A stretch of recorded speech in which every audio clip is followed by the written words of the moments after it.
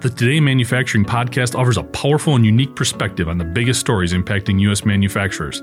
Anna Wells, David Manti, and Jeff Ranke apply their experience as editors of industry-leading brands Manufacturing.net and Industrial Equipment News in providing in-depth analysis of the latest headlines. Their insight, along with a mix of humor and human interest, makes Today in Manufacturing a go-to source. Keep pace with supply chain challenges, electric vehicle developments, labor struggles, robotics, and more by listening, downloading, and subscribing to the Today in Manufacturing podcast.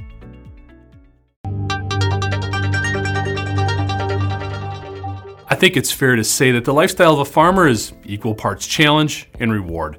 Along with the independence of running your own business and embracing the role as society's kitchen are the difficulties of dealing with rising fuel, feed, and pesticide costs, as well as volatile weather patterns and crop prices. All of these factors have led to a number of technological enhancements meant to assist the agricultural community, from autonomous electric tractors to the use of sensors and data-driven software to ensure the ideal management of fields and irrigation resources. The digital age is offering solutions as relevant to the server farm as the vineyard. Among the challenges that technology hopes to address is the negative impact of birds. Farmers in California have seen our feathered friends account for up to $4,000 in annual damage per acre. It seems the days of the scarecrow are numbered, with a possible replacement being the AVIX Autonomic Mark II autonomous laser system. And before you get Pete on the line, no, we're not talking about frying birds as they attempt to swipe a couple berries or nibble on some corn. Rather, the system transmits a 3B green laser light. This means it operates on a frequency that the birds see as a solid object. So when the laser is fired, they fly away in anticipation of being swatted by the equivalent of the Incredible Hulk's backhand.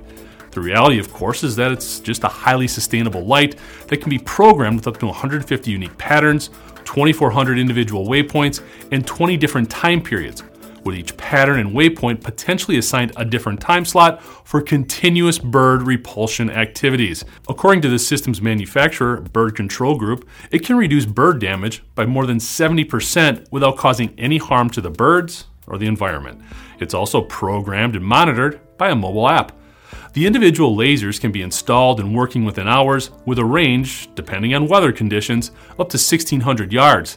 The biggest obstacle is probably not going to be embracing a new technology or saying goodbye to our straw-stuffed crop guardians. Most farms will need to utilize multiple lasers to realize the optimal benefit, and each unit carries a price tag of over $10,000. I'm Jeff Ranke, and this is IEN Now.